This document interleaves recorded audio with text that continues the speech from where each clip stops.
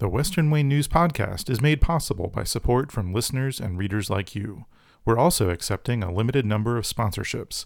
If your organization would like to get your message in front of hundreds of Wayne County listeners, please email contact@westernwaynenews.com.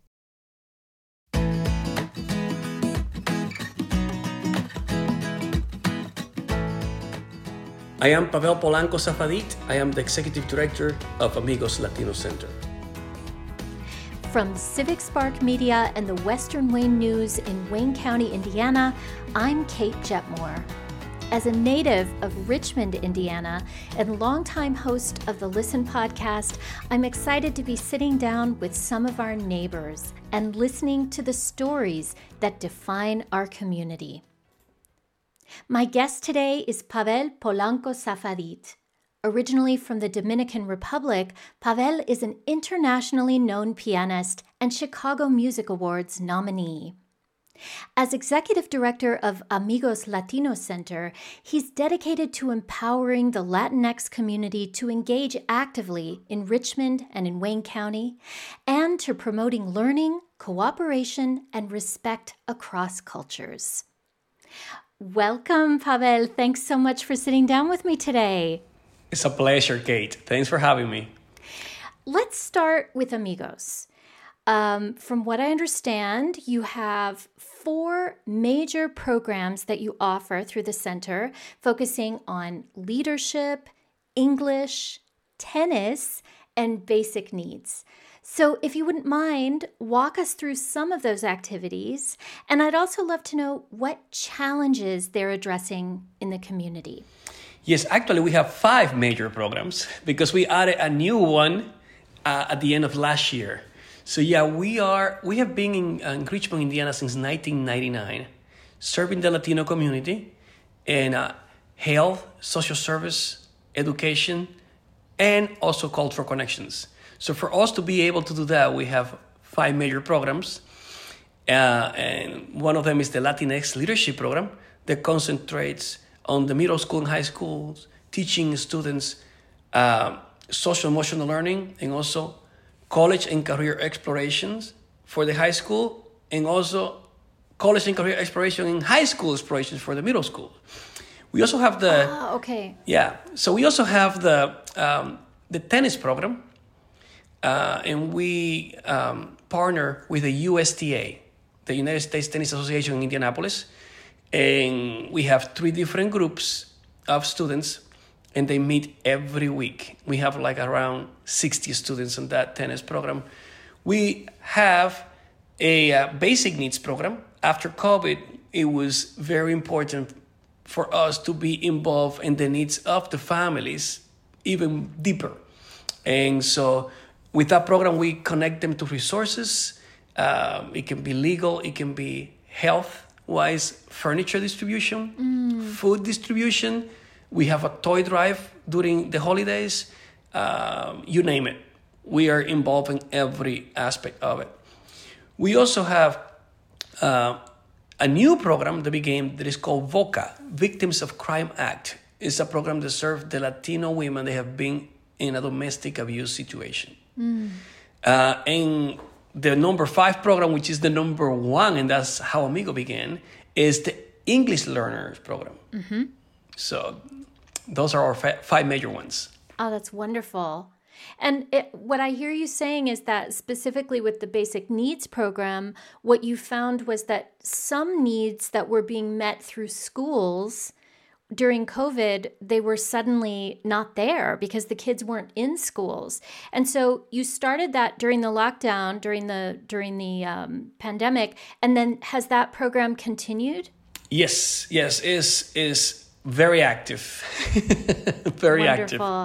Wonderful. Yeah. During the pandemic, a lot of our families, they work in the restaurant business, as waiters and waiters, and also construction. So they lost their jobs. So they had no way to make an income. Mm-hmm. So that's when we began to really think about. We did it in a small portion before, but then it became a real program, and we have a person in charge of that. I love hearing the very practical way that Amigos is facing these issues, because, you know, it's so easy to sort of have an opinion about things and talk about the way things should be. But Amigos is taking such an active role in the community and really providing solutions for people who need solutions. I'd like to turn now, Pavel, to music. You are a musician. So, of course, you've also brought some pretty exciting music programming to Amigos, as I understand it, which is the perfect fit considering your experience, of course, and Richmond's deep musical roots. That's right. What new possibilities do you see opening up in the community when this long local tradition is complemented by music from other cultures? Well, we are having an impact in the community because we have a festival that is called Amigos International Festival. And that's when we bring live music from different parts of the globe, as well as different food from different parts of the globe during that festival. And it's free for the entire community. And we get like about 3,000 people there. So, you know, that's an introduction. That's a global music introduction to that community, which it is not exposed. You know, so we are, you know, the wagon that brings that over there, you know, you know, for the most part to the community, we bring the culture, meaning music in general. Yeah. So, I mean, food, they got food of different part of the globe in there. That's great. You have to grow a little bit, but not music for sure. So, you know, to the community, not to a university where the student, no, to the community in general. So we are that wagon. Right. You know, I actually had the pleasure of attending the event this last fall. I happened to be in Richmond and, you know, late summer, early fall. And one thing that I loved about it is that, you know, so often in the United States, people talk about, you know, the Latino culture. But as you well know, Latino is a word that encompasses many, many different cultures, and that can be applied to food, as you said. It can be applied to music, and it's not a monolith. We're talking about very different cultures, from the Dominican Republic, where you're from, to Mexico, to Peru, to Colombia. So can you talk a little bit about how those different cultures come in when it comes to the food and the music? I mean, you mean during the festival? For example, or also during in the programming at Amigos? Well, we have students and families from different places. So they're already intertwined in the programs, you know, and they talk within each other about, you know, their culture, and we make sure that we also highlight, you know, their culture and different activities we do. In the festival, we make sure that we have food from those places. Not all of them, obviously, but most of them, and music. So, you know, that's the way we connect. Yeah. And I can really see that enriching the people who attend the festival, just, you know, by being in the presence of that variety and that rich cultural heritage from all of those countries. Yeah. So as I mentioned, Pavel, you grew up in the Dominican Republic. You now live here in the Midwest. I'd love to hear you talk a little bit about not only the advantages, but the disadvantages of leaving your home country. Oh, it has been like around 30 years ago. Yeah, so, well, family for sure. You know, living that young, you know, and you know, and kind of not growing all the way with your family. Like usually the Latino kids, that's what most of they do. They grow around their parents. We don't leave our parents' house until we're ready to like get married or something like that, right? Forget about going to school and leaving the parents' house. No, we're still there. But you know, I left at a very young age, and that was the first impact on my end. It was like missing my family, you know. But in coming to a different culture where I didn't speak the language very well, And, and I was very welcomed, that's for sure. And people were very patient with me as I went through that process. And I didn't come to the Midwest when I came in. I went to South Carolina. And then I began to learn some English there. I had for 3 or 4 months. Then I began at the University of Arkansas. And that's when I began my undergrad in music composition. And then, people there, they were super nice. Actually, I just went there and played a concert this past February. Yeah, it was pretty fun. Mm-hmm. Then I went to Kentucky after that because one of my professors said, hey, I got a job in Kentucky. Do you want to do your master's and be my assistant? I was like, yeah. So then I went out, began master's in Kentucky. And then after that, in music, obviously. And then after that, didn't know what to do. Another professor said, well, let's apply and see for PhD programs or doctor programs in music. And I was lucky enough to get at the University of Wisconsin for that. And then I went there for a little bit. And then, yeah. But throughout the process, I got so involved in this culture that, for me, now I live in Indianapolis, in Indiana, and this is home for me. Mm-hmm. This is the longest places I have ever been in my life. So. And what are the parts of your culture in the Dominican Republic that you haven't let go of? Even though you've been part of American culture and specifically Midwest culture for a long time, what are the things you've held on to? Well, the music, merengue music, which I love. Mm-hmm. Merengue, it's like, so I still put up, with, all those CDs coming up and everything. Also, I have not let go of, I have not forgotten about the struggles of resources when I was there. Because even though I got a scholarship to come here, I didn't know that I was going to get a scholarship. And I went into another area of studies there because there was nothing in music. So I have not let go of knowing how hard it was to connect, to do something bigger. Mm. So what I have done the past 10 years is with a lot of help, created a festival. There's Educational Festival, Music Ed Fest. There's a great group of people here that help me out.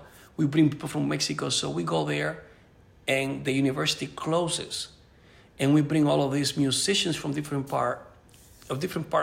countries, especially the U.S., and we connect them not only to the music resources of the universities there, but we have brought some students in here, and it's like a music educational festival where they learn with these famous musicians. And they teach on the stage, and they connect to the students, meaning the musicians, and it's an amazing thing. So we do that every year. Oh, that sounds amazing. It sounds wonderful. So I have not let that. I knew there need to be some help. Right. Well, and I also wonder, hearing you talk about how you still feel and understand and respect the struggle that you see other people going through when they're trying to build a life in a new culture. I'm sure that informs your work as executive director at Amigos as well. Mm-hmm. Yep, that's right. Everything is connected. Everything is connected. That's right. That's right. I see a lot of common elements at the heart of what you do, Pavel, both at Amigos and as a musician. Of course, you have to work. There's a measure of discipline and preparation when it comes to rehearsal and studying, memorization. But then you also have to be flexible. You have to be on your toes, especially as a jazz musician. You have to listen. You have to be prepared to respond or adjust to whatever comes your way. How do these skills help to strengthen our community? Well, flexibility is a great word. And the work we do, and the work I do as a musician, as a jazz musician, working in a community that all for working for a community that is the struggles, that is very vulnerable. You have to have flexibility. Mm-hmm. I mean, there is nothing set in stone. I mean, it's just, in music, let's take the example of music, jazz. Can I structure that? You can structure what's written, but what comes out of improvisation, you cannot structure because it doesn't work. So it's both structure and freedom. For our community, yes, they have some basic things. They might have a job, but they don't make enough money on that job. So they have a structure, a little bit, but then they have to have the creativity, and that's when we come in and help out. Hey, we have a diaper distribution, there's a little help in there. Oh my goodness, we have boxes of food. Yes, cleaning supplies. Yes, so that we provide that part of the creativity part of it that they were not planning on. Or sometimes they go like, I lost my job. I had a structure, cannot pay for my rent. So we connect them to those resources. It was not part of their plan to have that. So, so we connect them to those resources. So, it can be, their rent can be paid for 1 month while they get back on their feet. It's such important work. I'm wondering, Pavel, as we begin to wrap up our conversation, what can you say to people out there who are very interested in becoming involved at Amigos or who want to offer their help as a volunteer or in some other way that would benefit the community center? Yeah, well, just visit our website, amigosLatinoCenter.org, and write to us. Okay. And we'll be right there. Give us a call. All the information is needed there. Oh, wonderful. Wonderful. Pavel, thank you so much for joining me today. I really enjoyed our conversation. Thank you, Kate. I want to wish you and your family all the best. Thank you, Kate. Your support means the world to us. You can subscribe to the Western Wayne News Podcast wherever you get your podcasts. And don't forget to rate and review our show, as it helps more listeners like you to find these stories. For more information, visit our website at westernwaynenews.com. I'm Kate Jetmore, and I'll see you next time.